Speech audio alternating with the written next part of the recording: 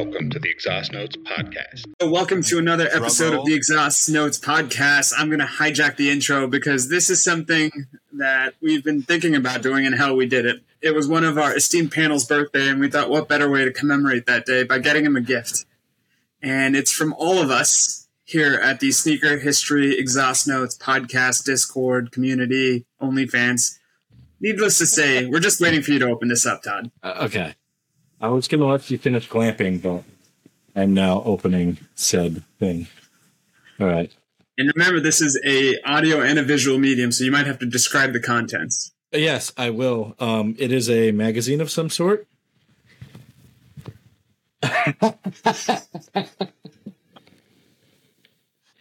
Stop, Drop, and Stroll.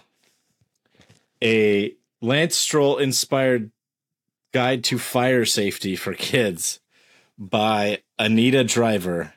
It is a children's book. Hey, let me read the dedication in the book. Please do. Dedicated to Lance Stroll, the mapliest man on the grid. Now that we only have one Canadian. There should be another one, though. Because it said the other portion of your gift was delivered on November 3rd. Okay, so there is another thing in here. Okay, this one's a little closer to home.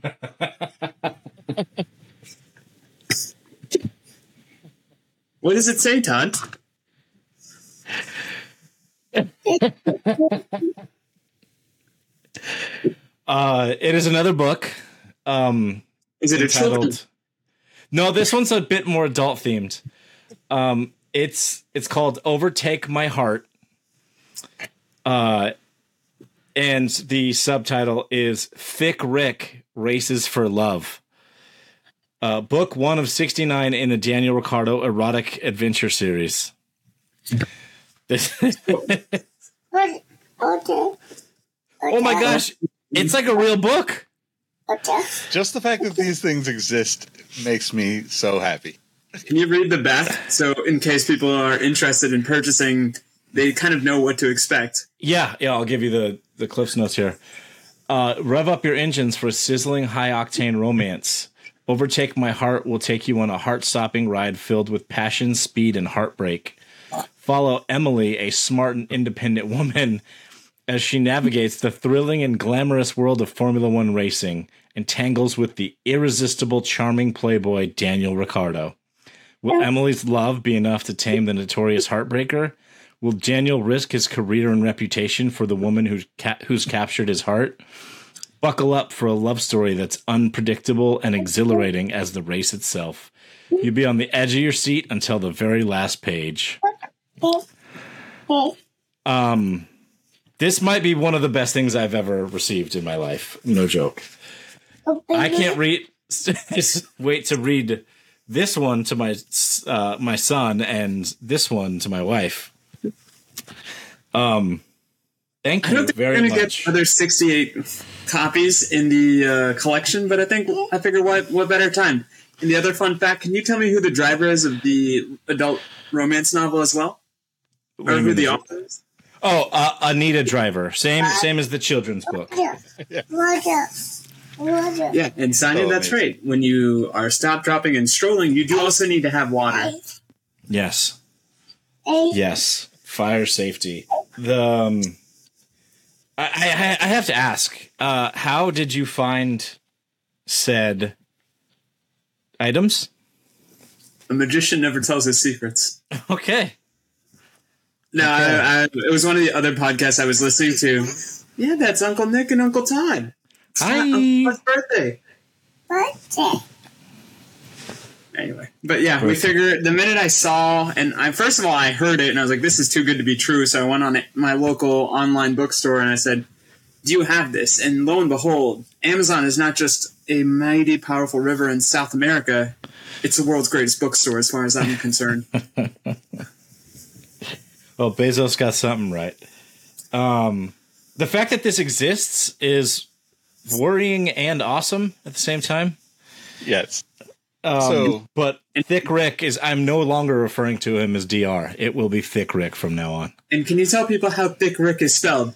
It is in fact spelled with 2 C's, which I believe is an thing. Yes. And shout out to Nick Engvall, who last episode I showed him what I got you, Todd, and he kept the patience of a saint and was silent throughout. I can't believe I didn't sneak a peek on this, to be honest. It's been sitting in my room. I even had to go and wake up my son right before this podcast to get this out of my room so I could open it on the pod, and it was 100% worth it. Thank you. Definitely one of the best gifts I've ever seen. Yeah, that's from Nick and I. So spot on though. So like you hit both of Todd's true passions in life. Both his love for Danny Rick, which he will share with his wife, and his hatred for young Strolovich, which he will share with his son. So, I mean, I don't know if you ever top that. Rohit, this might be the peak of all gift giving, to be honest. Like, I just don't know. I mean, yeah, well, he already did open it, Sonia, but you're right. We'd been waiting for about a week, and lo and behold, we got it done. So, in the immortal words of many people, mission accomplished. It was. It was. That was a very Ramathorn smile. Pretty great. So where do you guys want to start from there? I don't even know. We have some stuff to talk about. First, should we discuss the last race? I think because, in my opinion, we may have seen the best race all season in Brazil. It's pretty fun. I mean, Lando was legitimately, albeit very short-lived, but legitimately battling Max for position like 10 laps into the race. Yeah. I will mute. Just give me a minute, guys. I mean, I think with Lando, I've gotten my hopes up so many times that I tried to tone it down this time, but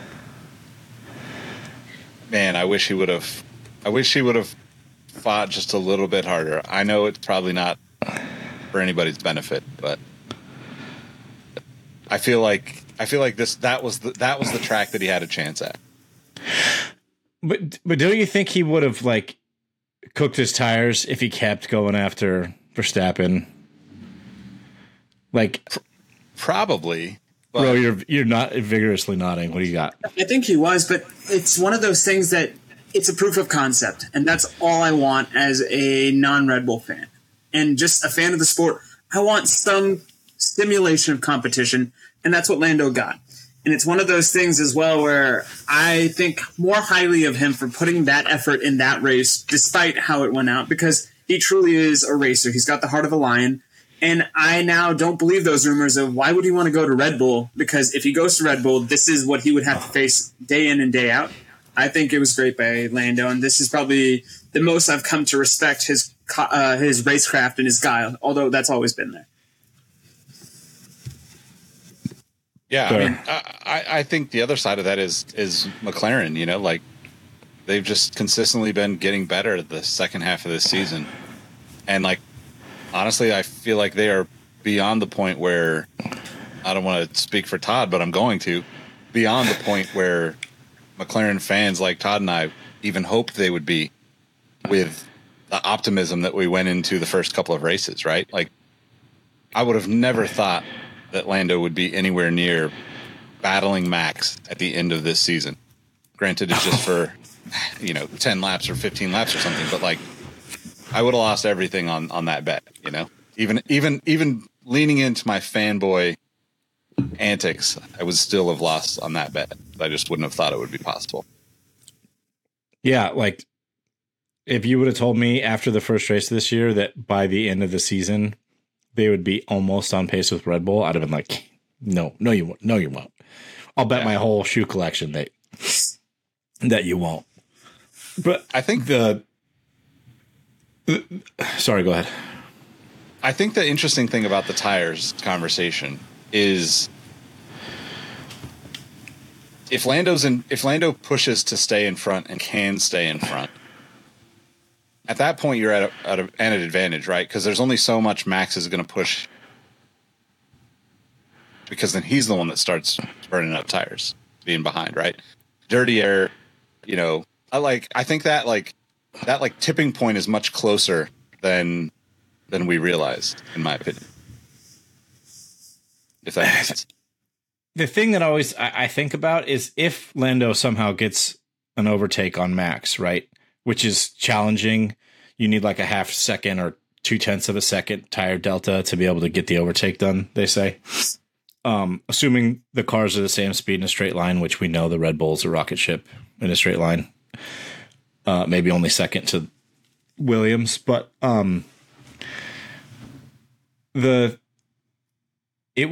think like for Lando to get an overtake on Max, he would have to be going like 0.1 on the car, which is going to burn up his tires real quick. And for Max to get an overtake back past Lando, he might be going 0.8. So he's not necessarily going to burn up his tires at the same rate that Lando would have. So I think it was kind of all for naught. So it was smart of Lando and or the team, whatever, if he got direction from his race engineer to be like, all right, just try to stay with him, but don't burn your tires up. Because I think he would have been in trouble to Alonso and Perez if he didn't just manage, which is silly, and that's like the thing we hate as F1 fans. Like, we want everybody going all out all the time. But I think it was smart. If I can ask a question, though, do you think now that the Constructors is one... Yep, data is there. Constructors is one, drivers is one. Are drivers more likely to take a risk now? Because there's nothing left to lose from a driver's perspective. So why not take that shot? Because there's essentially nothing to play for, in a sense. There's nothing left to lose for Red Bull, but McLaren, Mercedes, Ferrari, and I guess Aston, if you want to lump them in, are still all battling for position in the Constructors. It's still all close enough that any of them could get it. Yeah. And what, tens of millions of dollars for each of those positions, basically, right? Yeah, something like $11 million per place, something like that. I think the other thing about, like, the point you made about Alonso and Perez, like, that's exactly why McLaren, Orlando, whoever made the ultimate decision on that, has to say let's just ease up and make sure that we get second, right? Because you get caught up in battle and you fall behind on Alonso or Perez, right? In any way, shape, or form, those are two guys you're probably not going to get past in the final laps, even if you can fight back at some point. So you'd have to have like a significant tire delta, like Perez based on his car speed, or Alonso just based on his racing prowess. Yeah, Lando did get fastest lap too, so I mean, props to him, man. That's, I would say, his best weekend. Second in the sprint too. Like, that's got to be his best weekend of his career, right? Yeah. Yep. Solidly. We talked about it briefly, but the reason I think that this was the best race all season is that we had third and fourth divided by 53 thousandths of a second. They love to use that tagline. That was amazing. Yeah. Like, that's the kind of racing we wish we would see every race. And it didn't really matter that Max is out front by like 20 seconds. It was still a good race. Yeah, I think that. Uh-oh, you're on mute. You're on mute, bro. That's the silver lining about this, because of the fact that he's so far ahead of these races now. You almost forget that he is in the race. So I almost kind of say everybody else is gunning for second, because in my mind, first is so far there. But that was as exhilarating of a close to a race finish. You're on mute again. Just bear with me. I'm having Ferrari-like strategy trouble right now. So. Speaking of Ferrari, whose dog did Charles Leclerc kick or kill or something in a past life? He crashed on the way to the grid. Like, that's like Latifi territory bad. So first and foremost, I'm just going to say that Lance Stroll finished 5th, and we will come back to that despite Todd's glossing over that fact. Only 6 seconds behind Checo, might I add. But yeah, Leclerc definitely has the worst luck of any. I can't think of anybody else in racing that's had as bad a luck as he has. It's wild. Like, I feel bad. And I mean, I'm a resident Charles Leclerc hater of this podcast, this fan club, but like, it truly feels like there's something more than just racing going on. And I know I'm quick to point out that Sainz is the better driver. I don't want it this way, but it truly feels like he's cursed. But then the other thing I think about, because I'm always wired to think this way as a sports fan, you have to hit rock bottom before you have that first championship. And maybe this is rock bottom, because I can't imagine it getting any worse for Charles Leclerc and Ferrari. I feel like Leclerc literally has gone down, found the Titanic, and been like, nope, let's go a little bit deeper into the unknown depths of the ocean. Bad luck. Like, he's walked through every pet cemetery that's ever been conceived. Right? I mean, I will say I had the thought after, like, during the race at some point where I was, like, watching the replays. The fact that he had that happen, you know, I forget, hydraulics, right? Was the other reason? Like, I'm glad that it happened to him then, because if that happens to him at 200 plus miles an hour down a straight, at the end of a straight, something like that, that could be a really serious accident. So, like, I'm trying to be Mr. Brightside here. But that's a weird silver lining. It is, but it's definitely a very truthful one, right? Like, it's really fucked up that you didn't get to race, but also, like, with something that is uncontrollable like that, it's almost like was it Kevin Magnussen had that happen, like, within the last few weeks, last few races? So. I thought it was eerily similar to the Magnussen non-event, but then to your point, I like your spin on it, because now we've changed the conversation from he's very unlucky to no, he's actually the luckiest man alive. Because now that you frame it that way, you just saved a life. He's really the most blessed of all of us. The prodigal son of Monaco. And I was not glossing over the fact that Lance Stroll got 5th. I was going to talk about that and use that as a segue into our other bit of breaking news.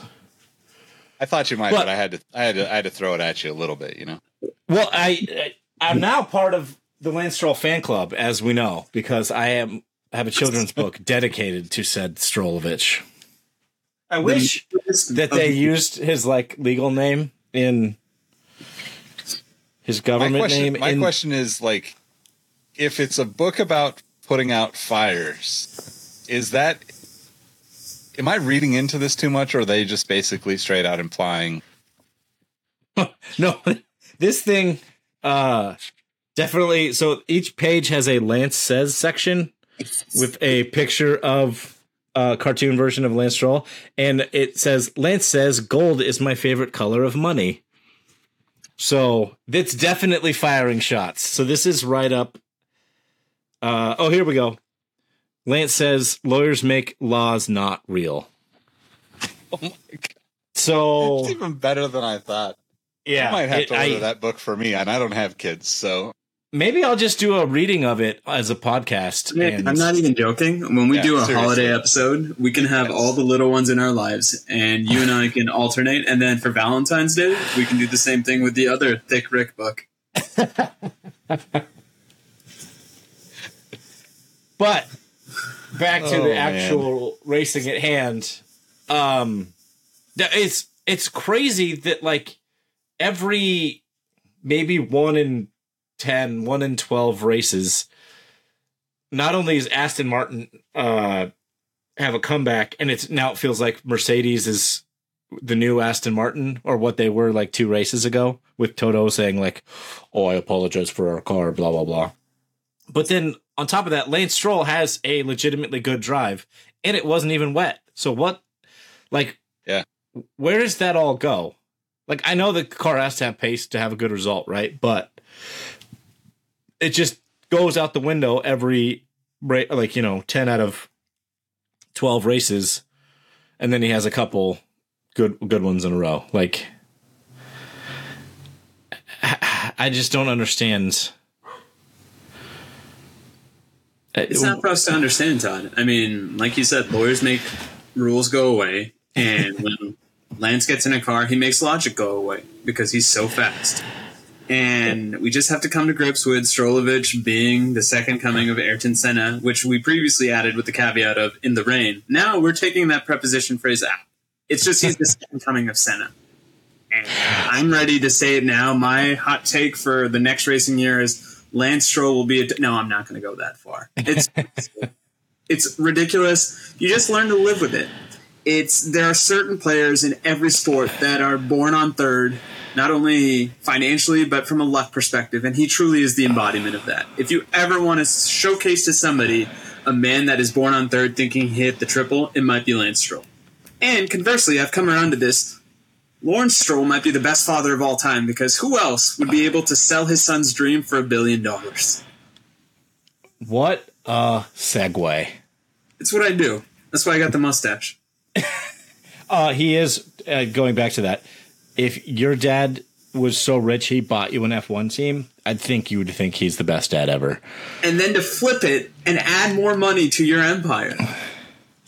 Yes. What are they going to do now? Like buy Formula One management, buy the rights, buy it away from Liberty Media, control the whole damn thing? He's 1/7 of the way there. We did kind of fantasize about some of the possibilities of if the Strolls, if the younger Stroll wanted to own a Formula One team one day. So maybe this is the step. Maybe it is. Do we know? Go ahead. So to give clarity on what the hell we're talking about, it came out today, this morning at some point, that Lance Stroll sold Lawrence. So it's a bit confusing because we saw the Bloomberg article first, and it says that he sold his minority shares in the Aston Martin F1 team. It's reported that he owns 25%. So but he was the majority owner. He was the biggest owner of the F1 team. But he sold it for €1 billion, around there at least.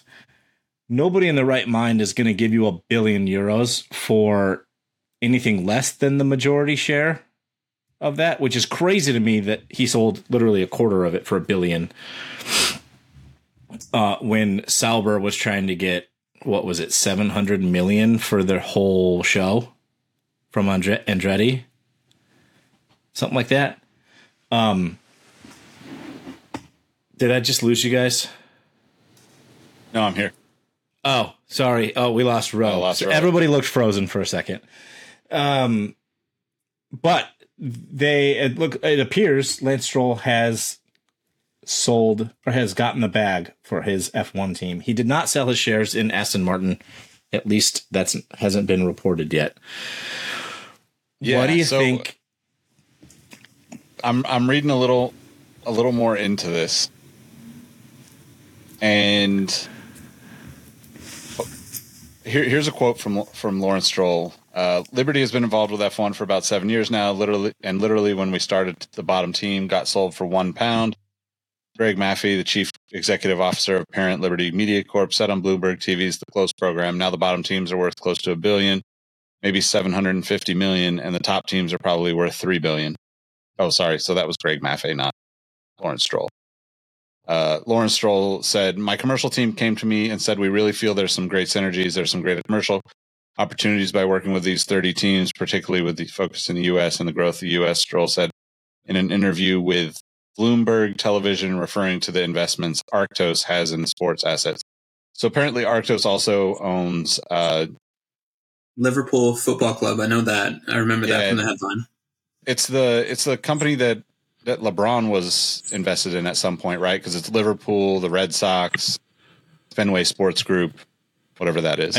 I did see the Red Sox in there, and they value the Aston Martin team at $1.2 billion or 1 billion pounds. It also doesn't say, so it's the way this is written. It doesn't actually say that he's sold all of his stake. It's minority stake, but how much does that entail? So yeah, it's very it's intentionally that's the confusing thing in the way because it says he, like $1 billion. They gave him €1 billion in exchange for a minority shareholding, which he was a minority shareholder himself, but he was the majority shareholder owning 25%. So are you, as a investment firm, going to give him $1 billion for anything less than his full boat? Definitely not. That would value Aston Martin at like $10 billion if he gave up, say he sold 10% of his shares, which would keep him as the majority shareholder. I mean, even if it's a quarter, even if it is 25% and it's £1 billion, that would put the team at £4 billion, which would be the most expensive team, close to $5 billion, dollars. Which is it just the team itself, or is it the entire Aston Martin portfolio? Because I'm wondering. According they're to separate, Trev, he did not sell any. I bounced this off of Iron Trev as our resident Canadian, and he confirmed that he did not sell the Aston Martin car company. I mean,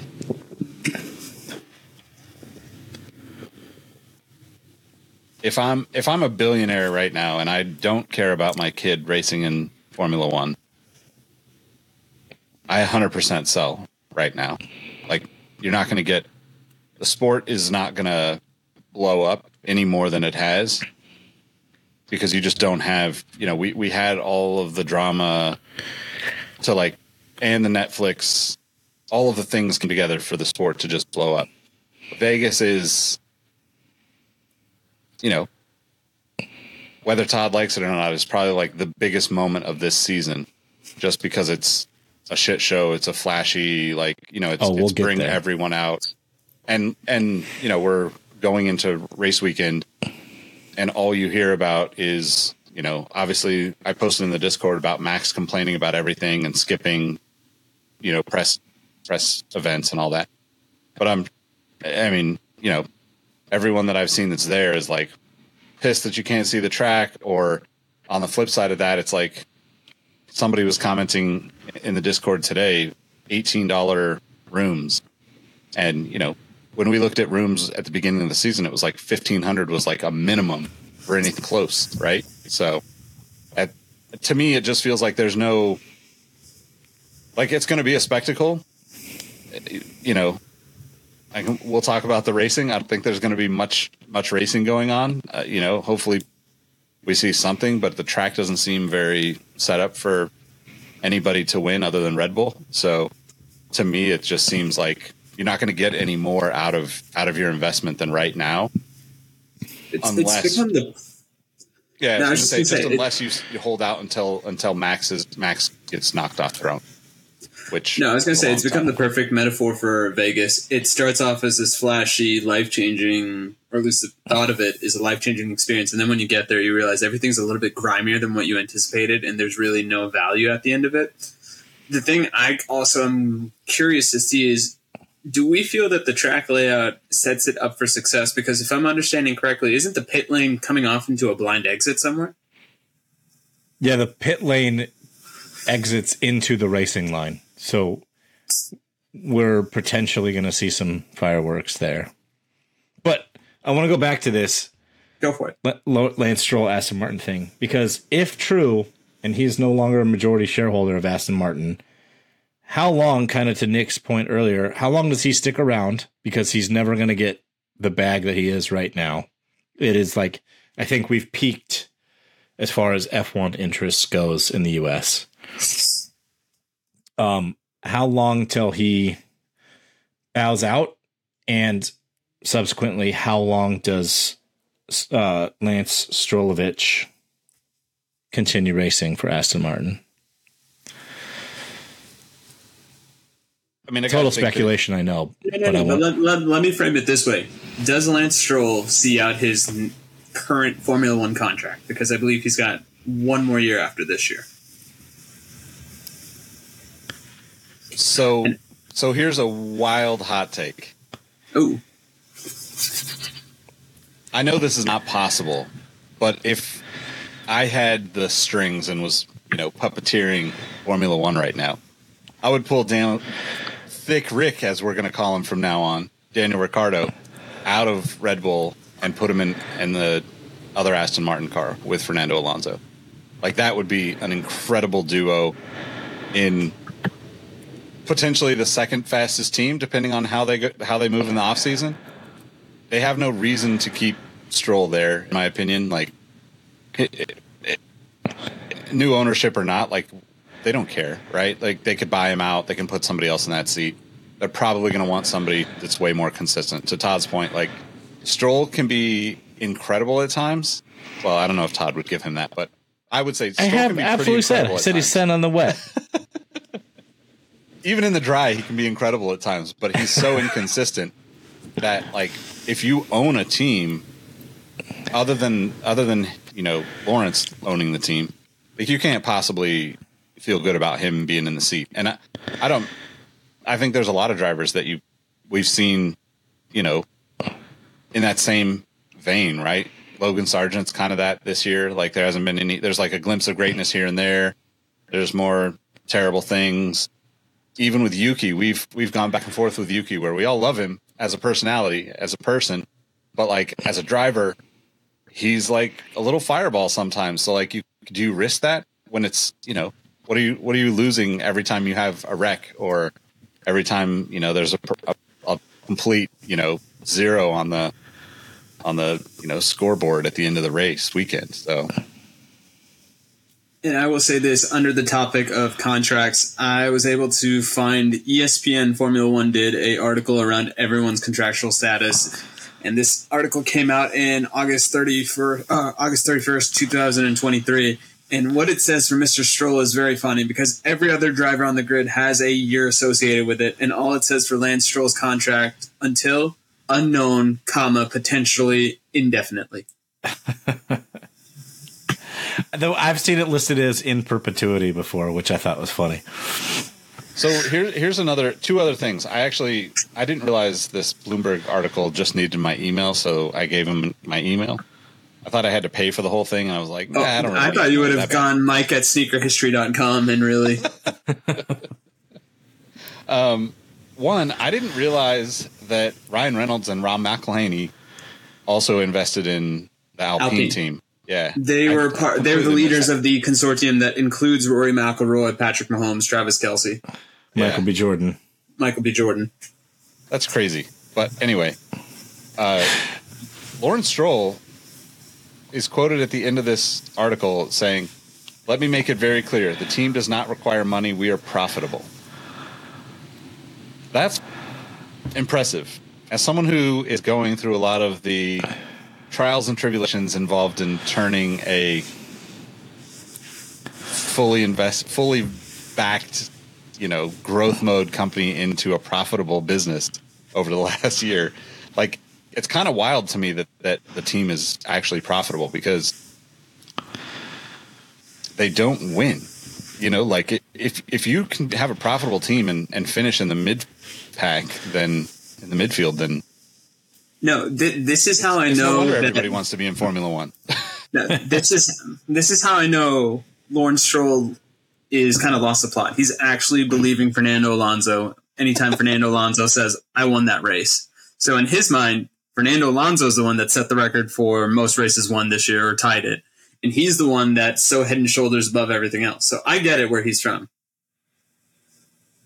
I think actually this will be the first year ever that Haas is profitable, now that we're on that subject. That's awesome. Which is crazy to think about. Awesome, even. Awesome. I'm glad you brought up Yuki, because he's been linked to Aston Martin because of the future Honda partnership, which I think a Yuki Fernando partnership would be probably the best thing that's ever happened to F1. If he got upset with Esteban Ocon, I can only imagine the fireworks that come out of Alonso's mouth when Yuki does something that he doesn't deem sporting. Mm-hmm. When does the Honda Aston Martin partnership start? I think it starts 26? with the new regs in 26. 26. The new engine regs in 26. But, God, that would be, like, if I've ever wished for something other than world champion Dick Rick, it would be a Yuki Alonso partnership. Yeah, I think whenever this comes to pass, I think Lance rides it out as long as his dad's there, and I could see that being another year. So maybe 25 season, we see new drivers in Aston Martin, unless according to this article. Go ahead. Sorry. No, I was just going to say, unless Aston Martin gives them a competitive car, because even in the beginning of the season, for the most part, when Alonso was doing his thing, Lance was, was to Alonso that like Sergio is to Max, right? Yeah. He's good for 4-ish positions behind whatever Max does.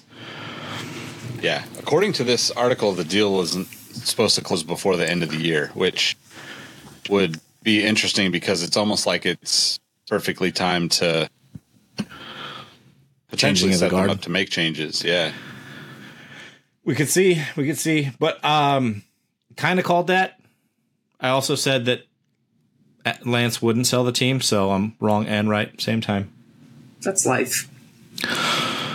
I'm actually surprised at it, considering he would keep his shares in Aston Martin, the manufacturer, car manufacturing company, basically.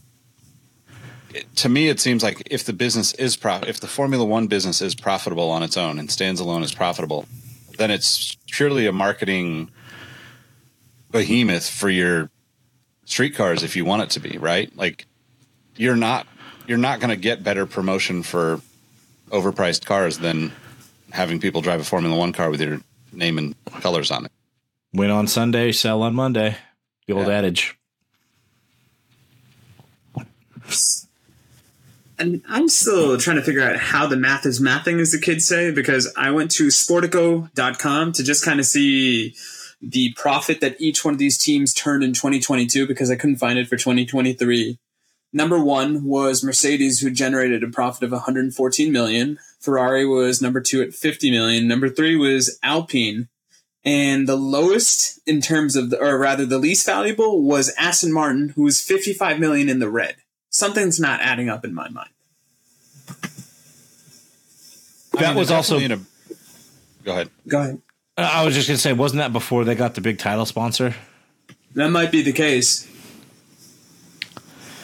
Yeah, I think so. And I think too, like, they've definitely moved up in the pack since then, right? Like, we had high hopes for Fernando just because he's Fernando, but like until the beginning of this season, we didn't really truly think like Aston Martin would be anywhere near the front of the pack, in my opinion. Yeah, I would have put him at like fifth or something at best. Yeah, they had a terrible car, and granted, they had Sebastian Vettel, who's no slouch of his own driving wise, but he was checked out. He was all thinking about the bees and stuff. Fernando's still there to win. Who would you say was first on that list, Rohit? Ferrari. Mercedes had the most profit. They had $114 million profit.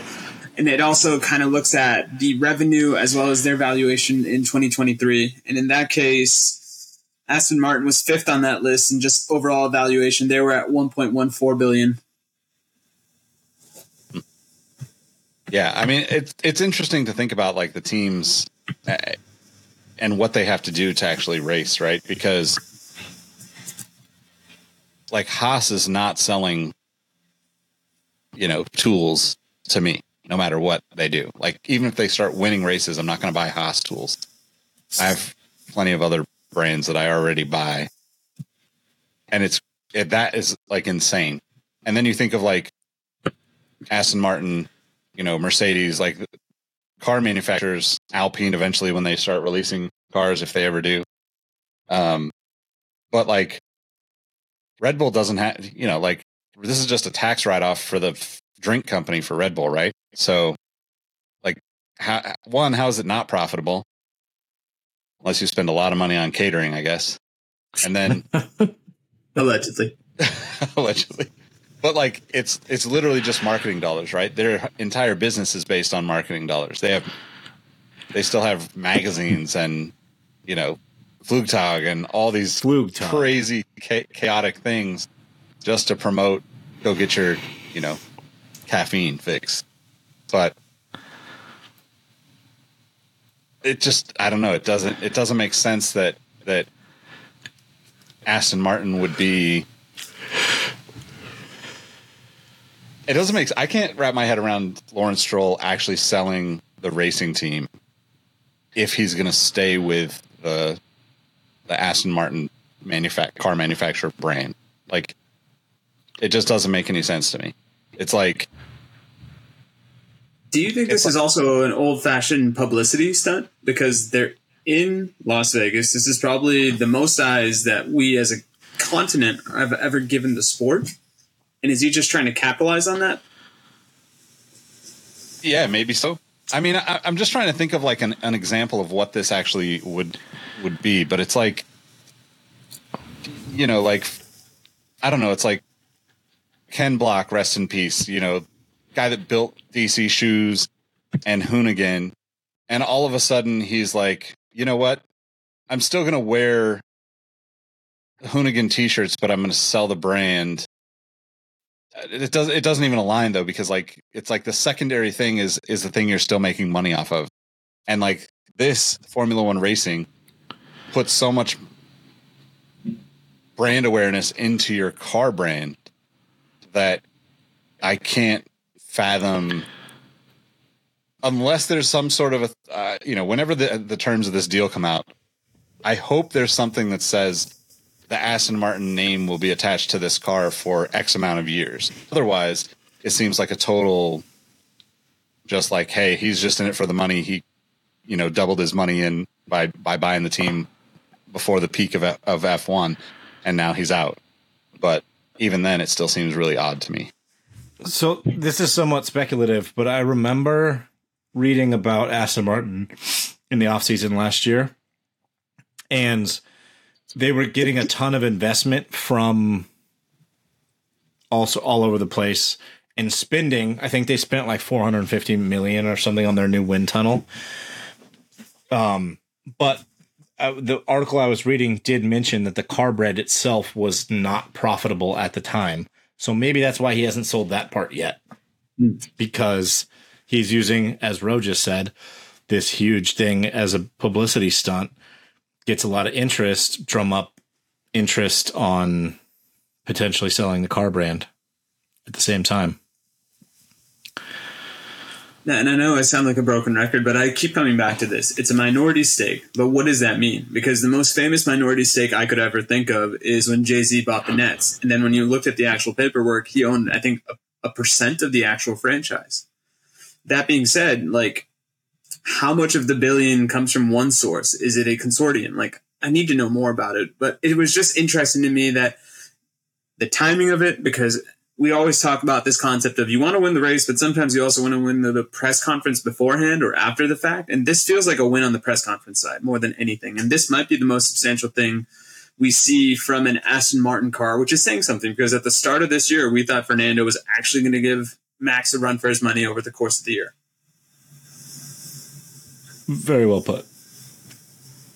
Yeah, I think also Todd said 25. He owned 25% of the team, and that's the majority owner, and he's the majority owner. So that in itself tells you that, like, this is, I mean, like most Formula One teams, right?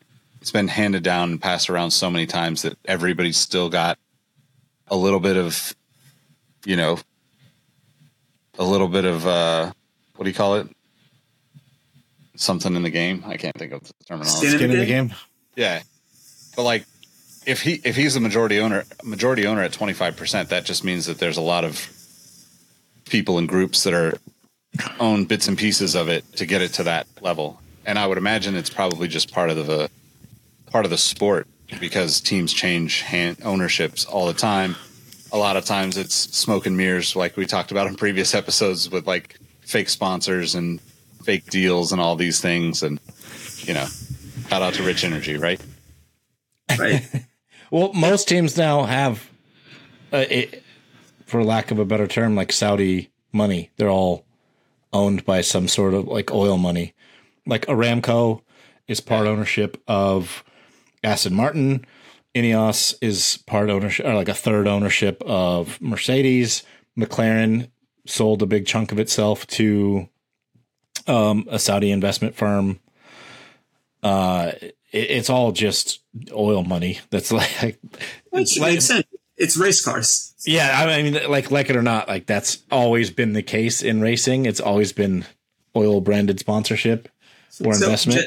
I was going to bring this up because this is something I saw in the Reuters write-up of this, and apologies if you guys already covered this, but Renault in June sold that aforementioned stake to Ryan Reynolds and Rob McElhenney. They sold a 24% stake valued at 200 million euros. So that's the other thing where I'm like, if we're using that as a precedence, it still doesn't make sense to me how he was managing to get $1 billion for a minority stake.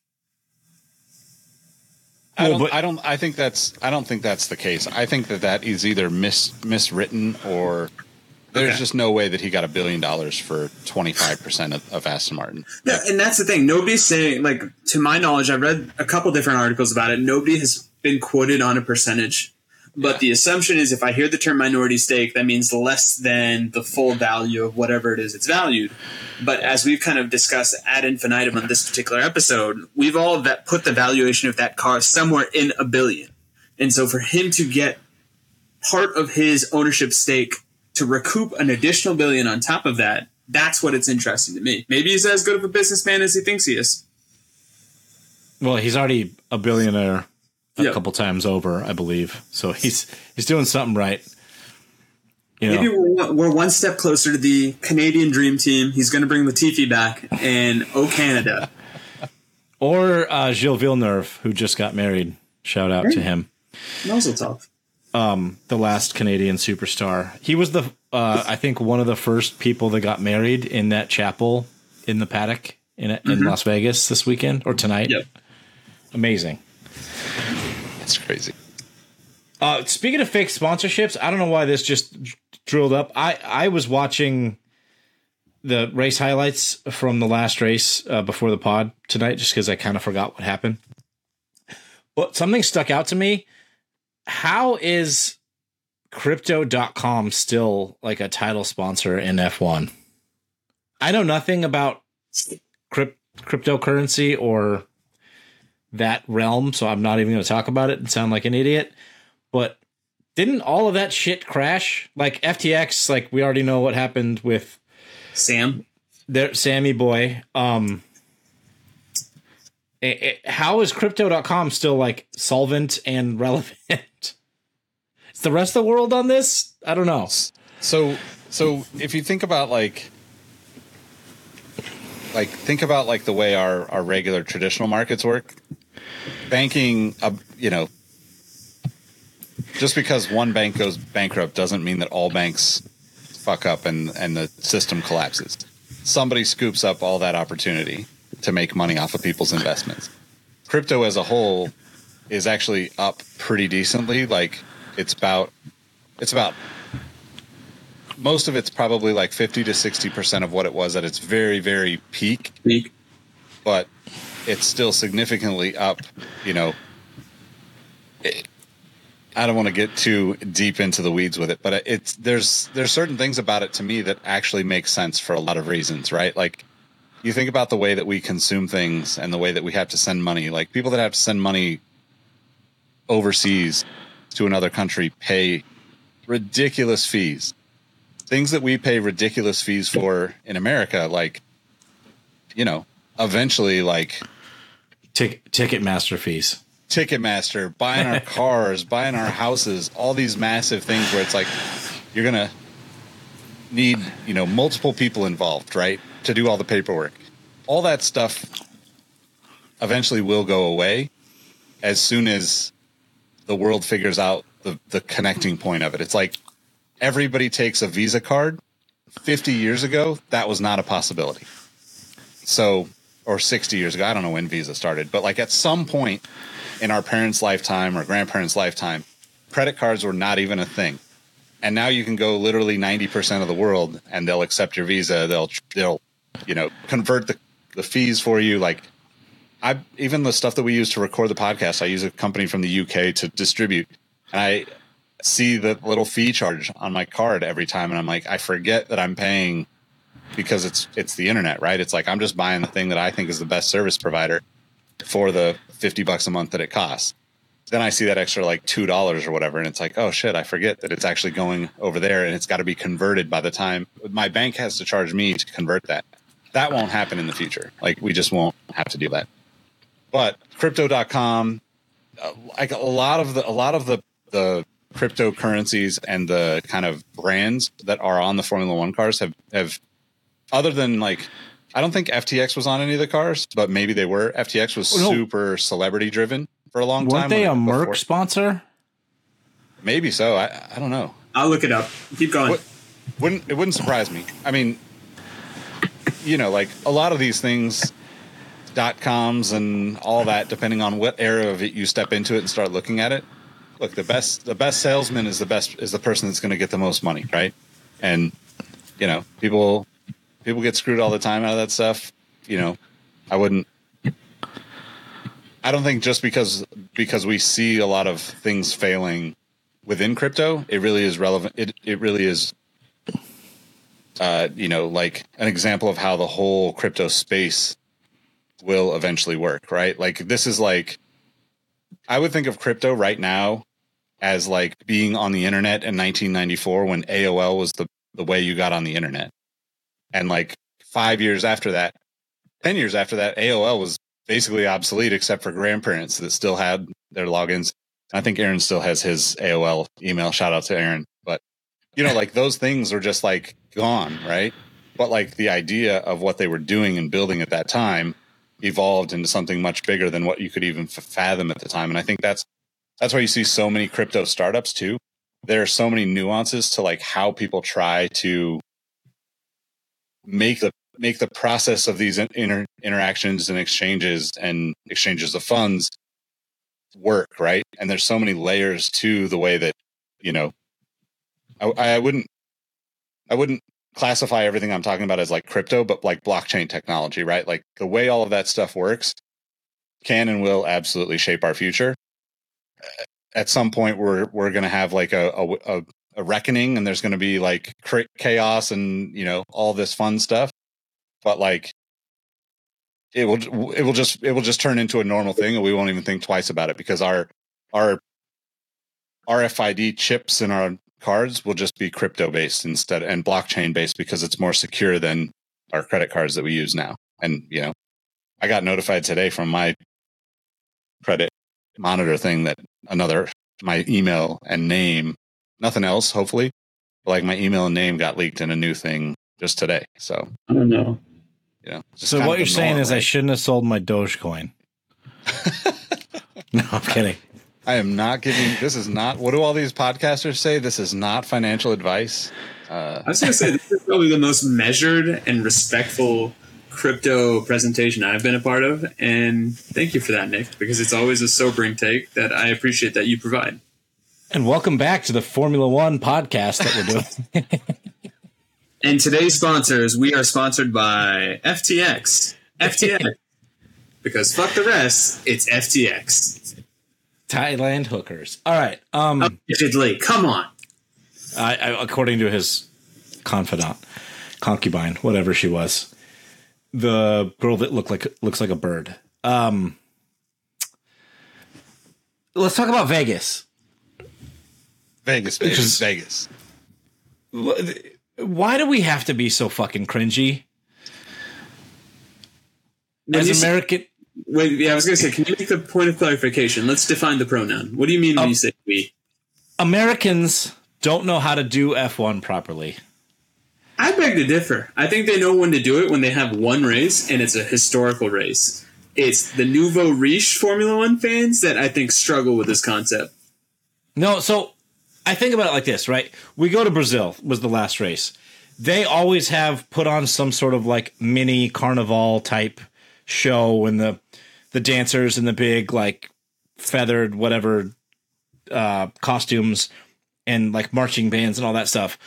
From my perspective, or the idiot American perspective, like, oh, that's just Brazil. That's what they do there. Did they have the same viewpoint as to our races that we have to theirs? Because like I see what they did in Miami with the whole entrance, like driver announcings The LL Cool J, where we found out that Esteban Ocon was a childhood rival of Pierre Gasly, and I'm like, that really set the bar low for driver introductions.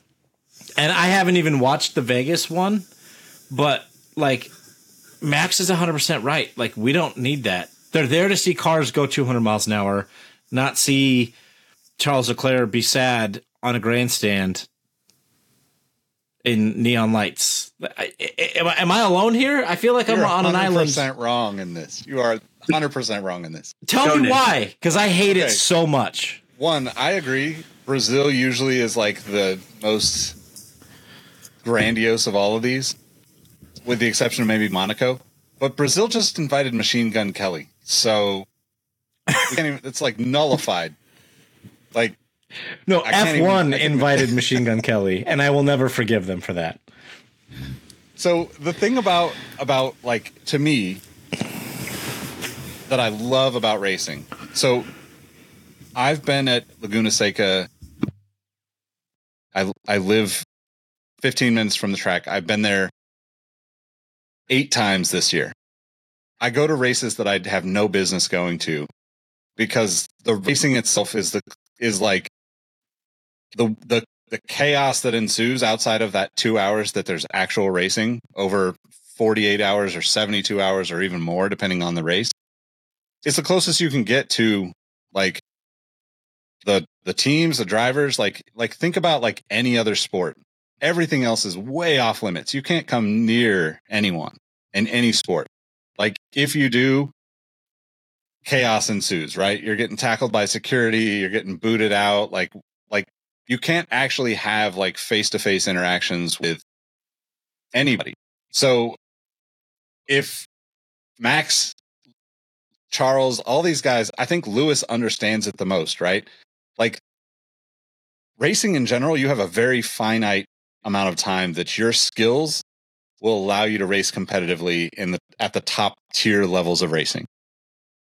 Fernando Alonso is the like complete oddball in all of human existence when it comes to aging, because everyone else hits about 40 and falls off.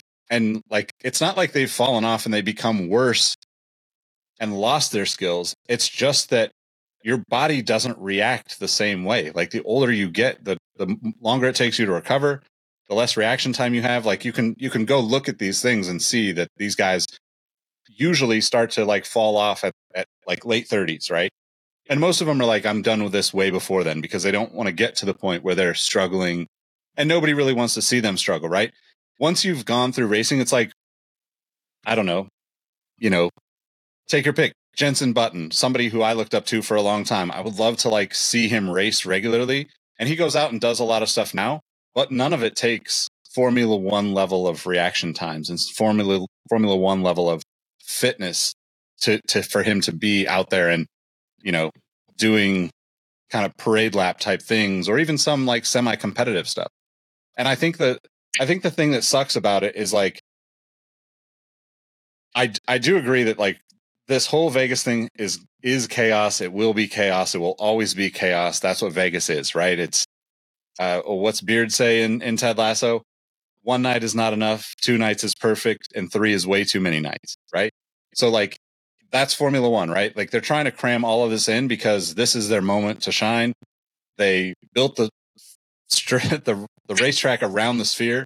They've done all these things to get to this point. And I personally think that the drivers should be going out and having these moments around the races and around the weekend, because it's going to set them up for not just them. Generations of their families will live off of the success of their racing. Yep. And if people love them, like Senna, look at how many Senna, family members have gotten to drive. Look at Andretti, look at Earnhardt, look at all of the great racers. And what's the shining star of all of those that's like, this is what this racer did best? They absolutely love the fans. They put everything out there for the fans every time. That's why if Lewis ever has kids, like, we're going to watch his kids race. Like, we won't even care. It won't be like Lance Stroll feeling like he got handed something.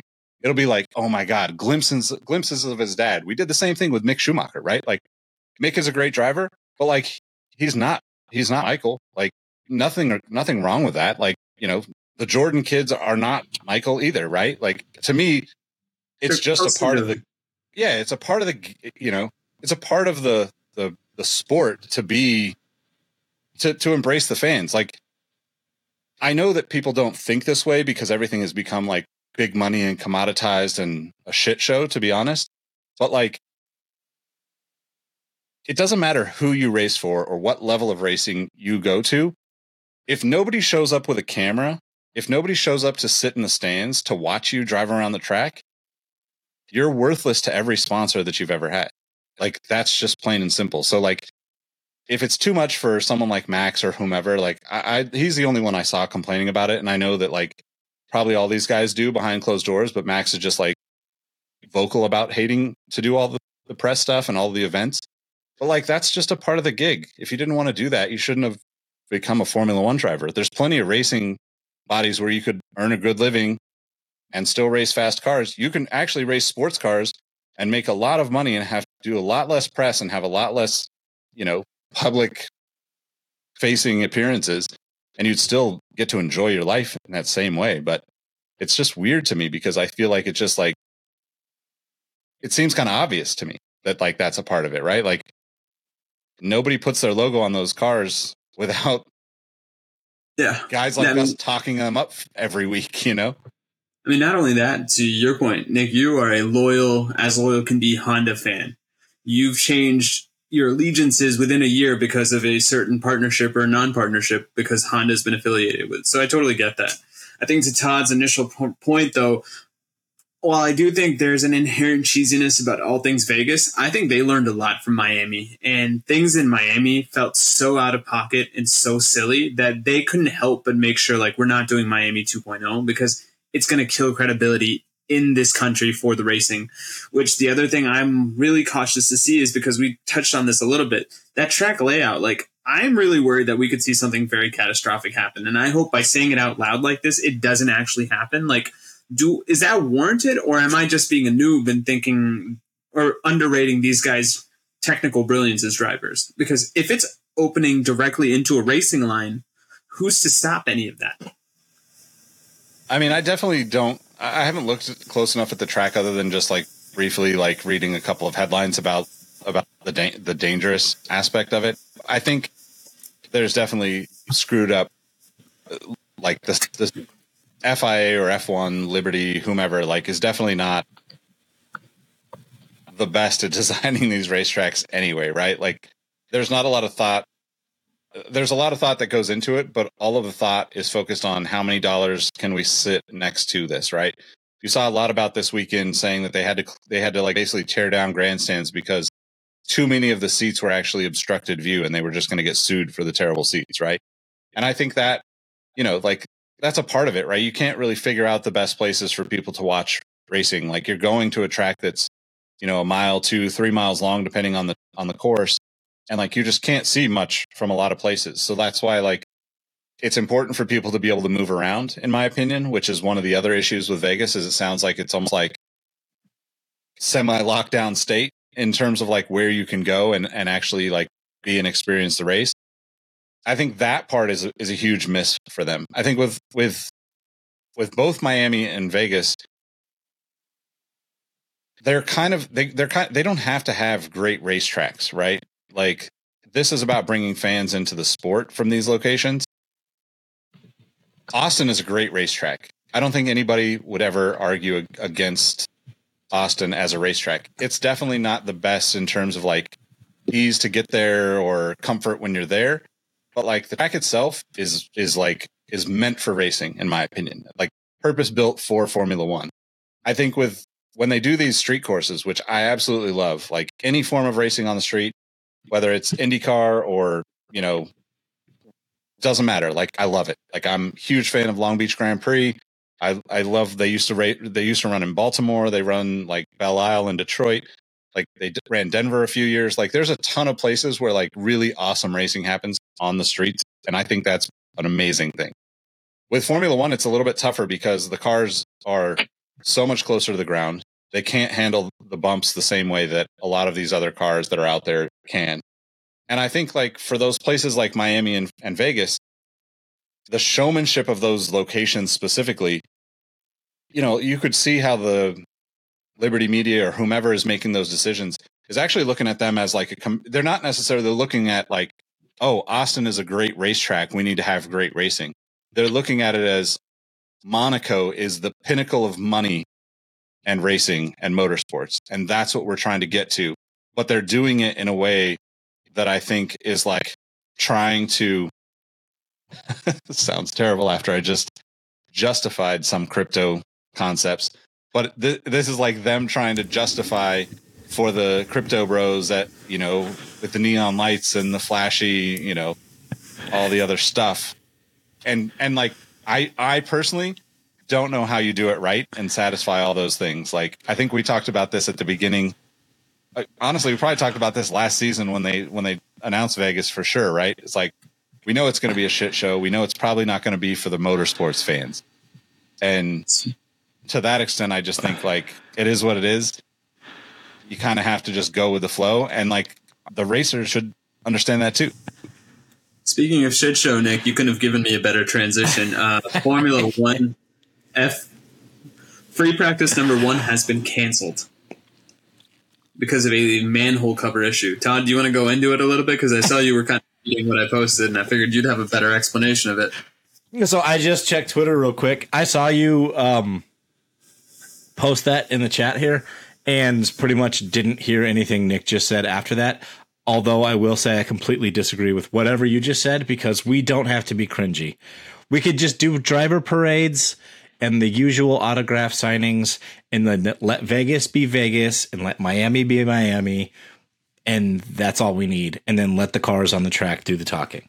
Okay, let's talk about how much of a shit show this is, because apparently during free practice 1, 8 minutes into the session, Carlos Sainz drove over a manhole cover that was somehow structurally engineered to not get sucked up as the cars roll over it, failed, and killed Carlos Sainz's car as well as Ocon's car, and they have to do a personal attack on mine. Those are my 2 favorite drivers. They have to do a full chassis change on Esty Bestie's car, and they're not sure if they have the spare parts. But the bigger news is if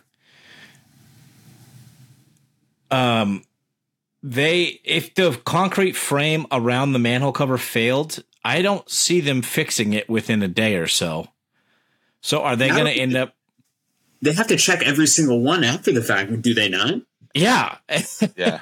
I saw an amazing tweet that just said, who would have thought, even without cars, driving down the strip is a terrible experience.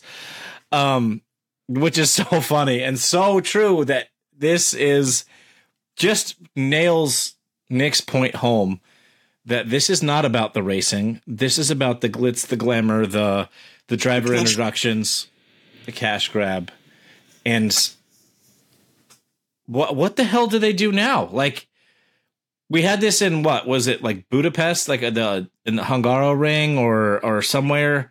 They were saying this happened. Let me get the exact. This problem is not unique to Las Vegas. Loose drain covers have disrupted previous sessions over the years. George Russell hit one in Azerbaijan, Jenson Button hit one in Monaco, and Juan Pablo Montoya ran over one in Shanghai, just to name a few.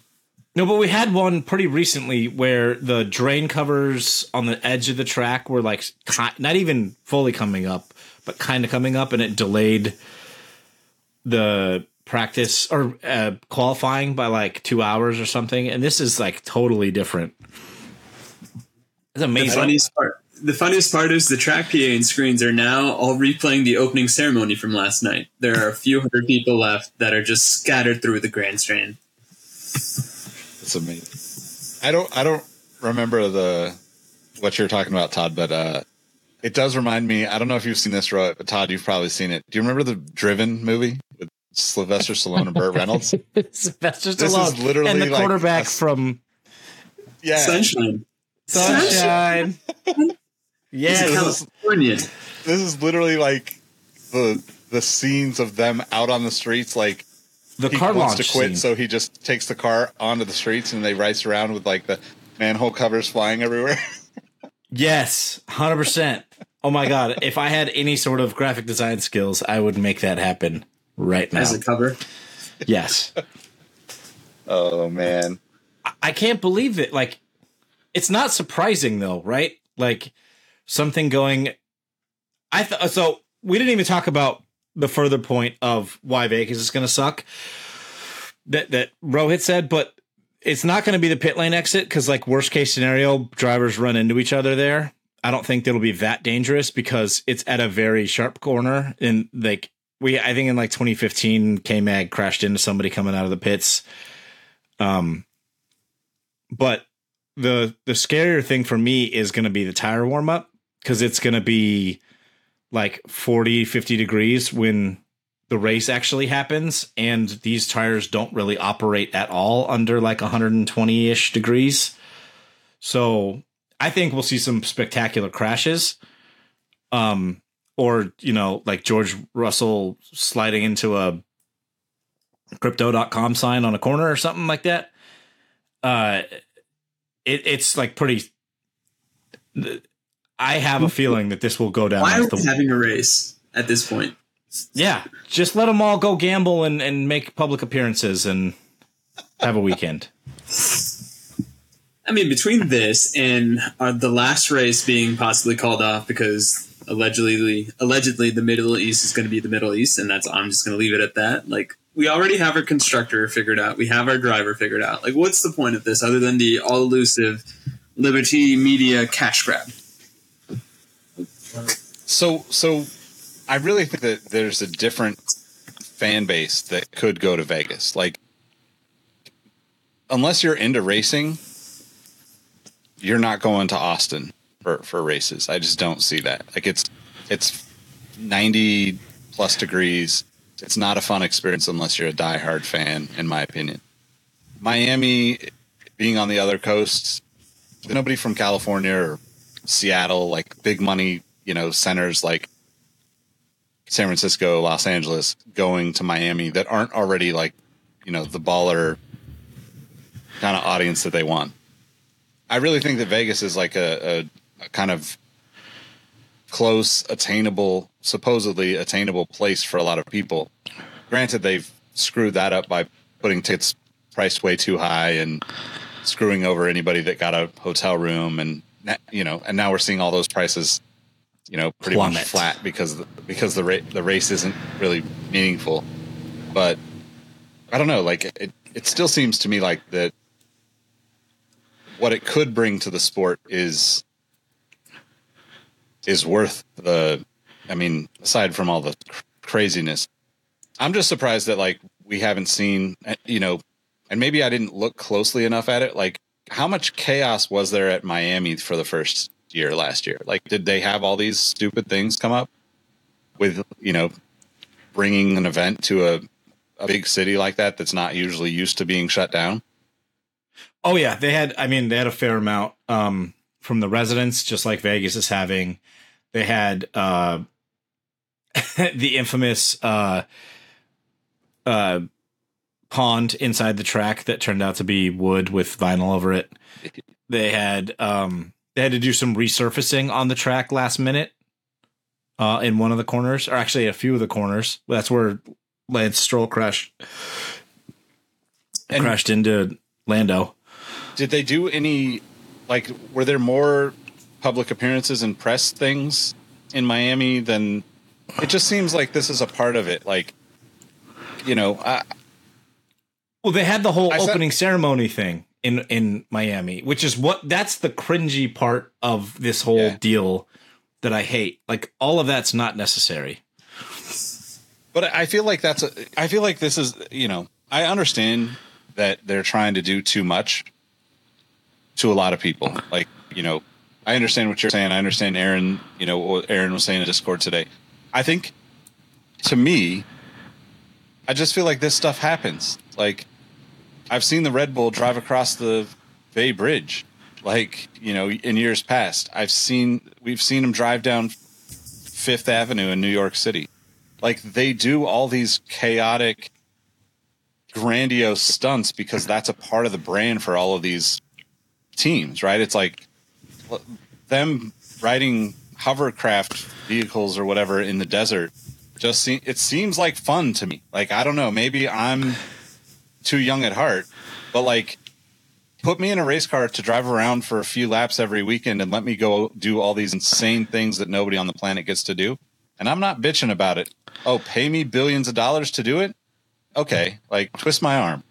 Like, it just seems like, I know I sound like I'm picking on Max, but it just seems like all these stupid, like, promotional things happen everywhere. You know, like, hell, like, Red Bull's business is built on the back of the X Games, and, you know, look at all the other Monster energy drinks and all the, like, we just want to see people do crazy things. Like, most of us watched Jackass for 20 years, and like, it just is like, that's a part of it, right? Like, just doing the crazy things to get people's attention and entertain people. But like, if you combine that with skill of driving a car, then it's not allowed. I don't know. Like, it doesn't seem like they're doing anything more here than they would at any other, like, first time event. I think it's just, what's the track that built the whole Ferrari amusement park around the track? Like, that's not doing too much. Well, that was, I think that's Ferrari World near the Nürburgring. I don't mind the, like, promotional content, like when, you know, Max and Yuki go drive monster trucks with Red Bull wraps on them. Like, all that stuff is super cool to me. I love it. Like, let them go be idiots on the internet for content for us to watch. My point is just around the race weekend itself. Like, the way they go about things, and it wasn't even necessarily specific to F1, although this is looped in. But like, did you watch the Netflix Cup? No, they had four F1 drivers paired with 4 professional golfers, and they had like this little mini 8-hole tournament or whatever. Even that just came off as like, there was great parts about it. Like Beast Mode, Marshawn Lynch was hilarious because he was the on the greens reporter for every hole, and he was just like, he wasn't even like talking to the camera or anything. He was just like, "Hey, what's up, Pimpin? What are you doing?" Like, just the funniest thing. But like, everything about that was like super cringy, and I don't know. If you compare it to every other F1 race in every other country, the 2 American ones, and I'm not including COTA in that because it is, like you said earlier, a race for diehard racing fans. The other 2 are just cringy. I think I would go back to the I forget what it was. I was actually in New York when it happened for the Danny, Rick, and Will Arnett commentary. You know, like, I don't think you were able to watch it, but like, that to me is like, and this golf thing sounds like, I saw Jacques post about it. I mean, there's obviously like a lot of crossover between people who can afford to golf and people who can afford to go to Formula One races.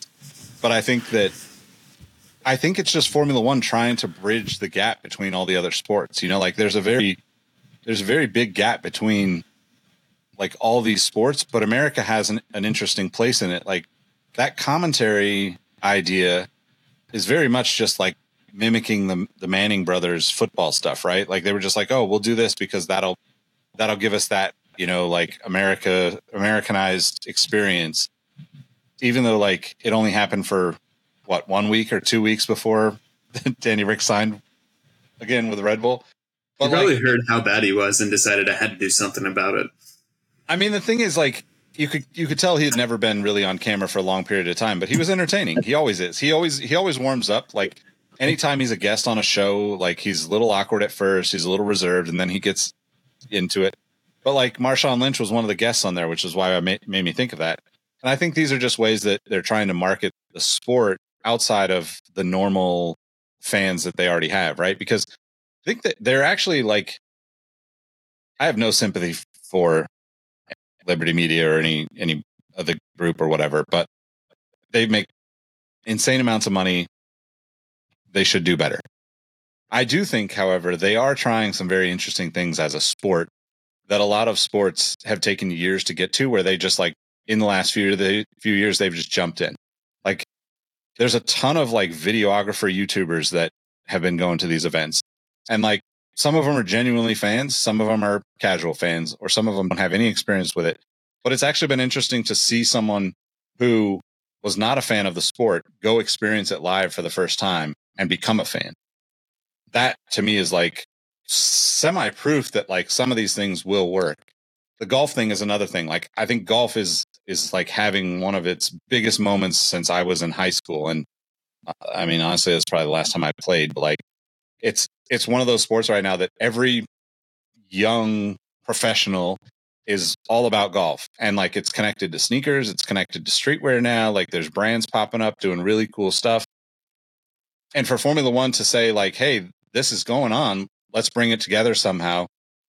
Like, maybe they don't execute on it right, and it comes off cringy, but like, gotta give them props for trying, because a lot of the other sports would never even do that, right?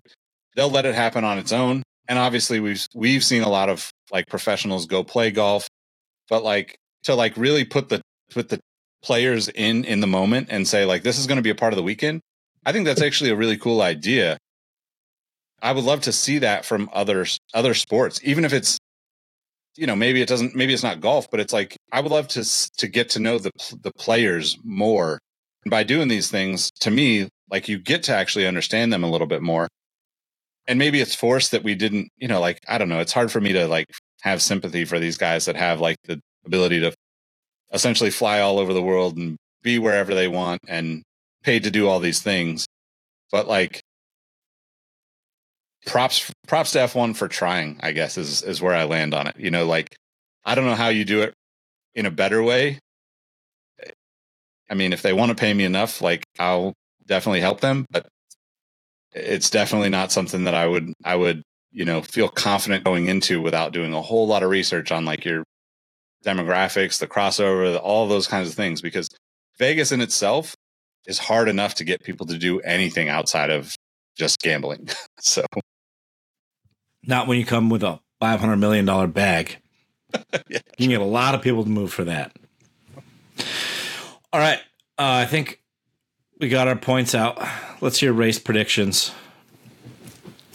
Nicholas? Man, this might be the last time. Just kidding. I'm just going to go Lando. A strong Lando.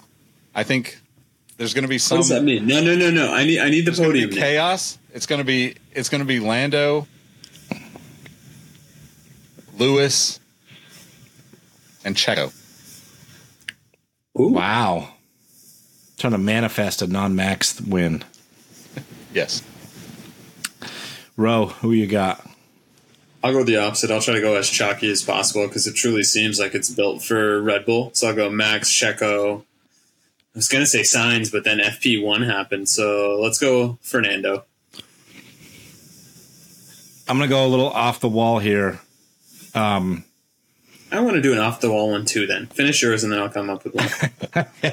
I'm gonna. Not too off the wall, I should say. I think there's been some talks about, even though this is like really cool temperatures, which is good for running a race car. It's basically most of the lap is at full throttle. So I think all the Ferrari powered cars are out, as in they all have a chance of exploding. So I'm going to go Max, Checo, Albon, because that car is really fast in a straight line too. And, you know, as long as it can fire its tires up, it's going to be quick on the straights. I like the Albon shout. Off the wall one, since you guys are clearly understanding the assignment better than me, give me, you know what, I'll buck the trend. I'll go Sainz, I'll go Russell, and I'll go Lewis.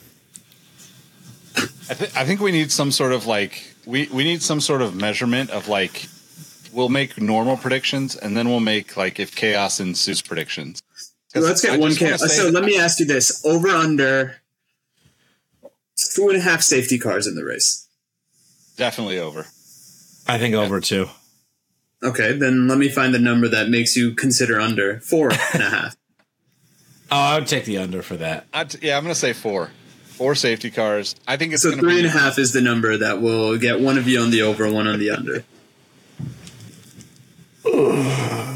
Yeah, that's the number that would make me question it, but I would still take the under. Okay. I need to count the manhole covers real quick. Hold on. Google Earth. No, Yeah, I would love to see Yuki out there somehow, some way. Like, I don't know how, but the car's fast, right? Chaos ensues. All of a sudden, Yuki is somewhere near the front, and we very well could be looking at like a Joe Ocon. No, well, not Ocon. His car, Yuki podium. He needs a new chassis. Oh, sorry, Gasly.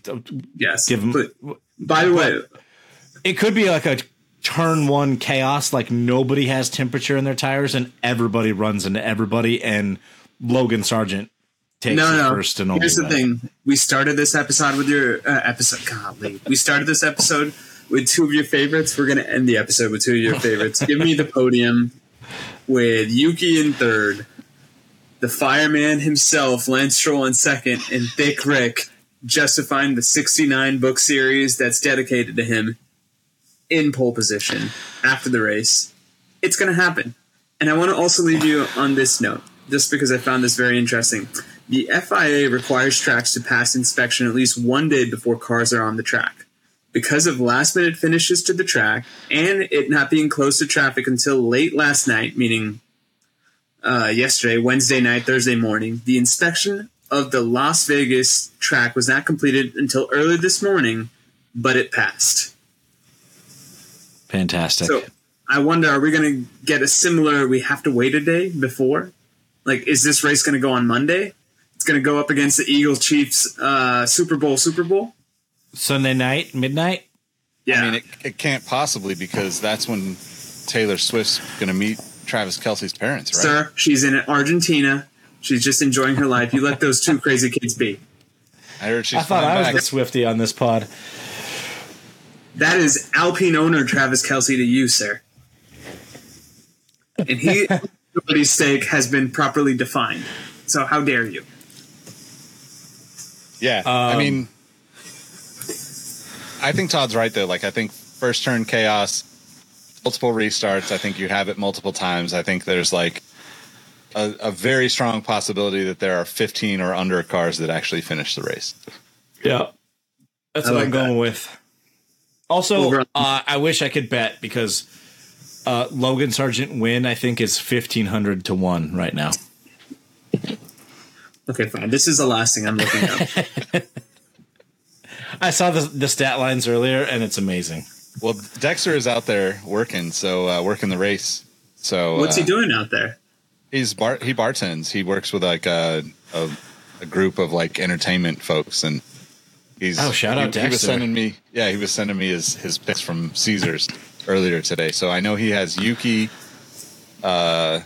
Russell, and I think Lewis as like, individual bets. But the Yuki, let me see if I have it. Yuki was like 80 to 1, I think. Last I see, he's at plus 4,200. Yeah, so his bet was plus 40,000. A $2 bet would pay $800. Wow. So, yeah. This is hilarious. Just looking at some of these. So, Thick Rick himself is 16,000 plus 16,000. Alex Albon is 19,000, and the French brothers, Messieurs Ocon and Gasly, are both 20,000 plus 20,000. A lot of tasty bets in case one of our chaos scenarios comes through. Yeah, I feel like we need to get one of these betting companies to sponsor the podcast. We're going to be talking about this stuff, even though we can't bet. Yeah, exactly. All right, guys. It's been a fun one. I don't know how we're ever going to top the intro, so I'm just going to say, make sure.